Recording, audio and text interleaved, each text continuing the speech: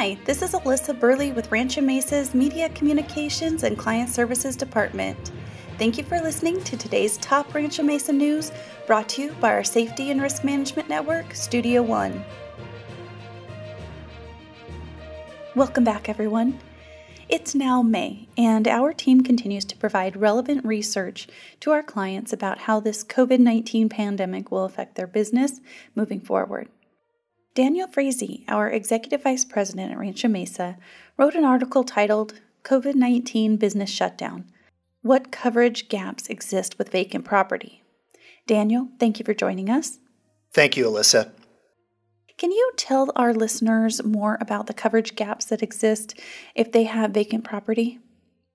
In response to the COVID-19 pandemic and ensuing shelter-in-place restrictions, many non-essential businesses have been shuttered for several weeks. As those businesses deal with the massive revenue and employee losses, building owners must be cautioned to review their property policies closely for vacancy provisions and exclusions.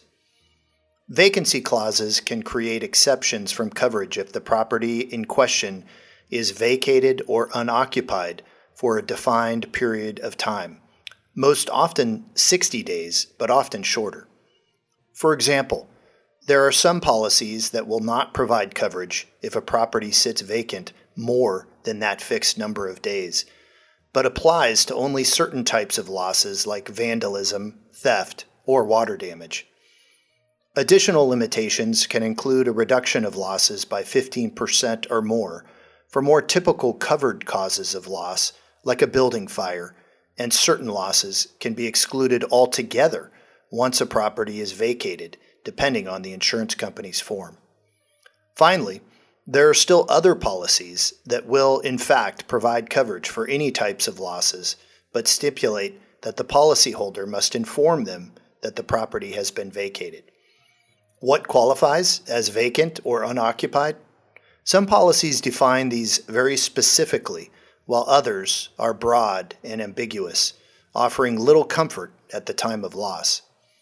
Rather than wait until after a loss when coverage might still be in jeopardy, take the initiative now to contact your broker if your property is vacant or partially occupied as a result of the COVID-19 pandemic.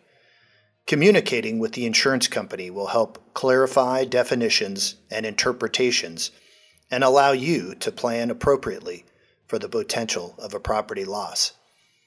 While this continues to be an unprecedented time, several insurance companies are now sending notices to policyholders that they will not consider a building to be vacant for the days during any period of occupancy that changed as a result of the government stay-at-home order or similar directive to COVID-19.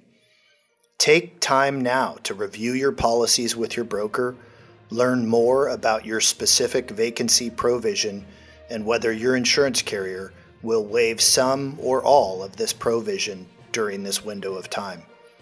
Subscribe to our weekly newsletter and podcast to stay informed about what's happening in the insurance industry during this pandemic.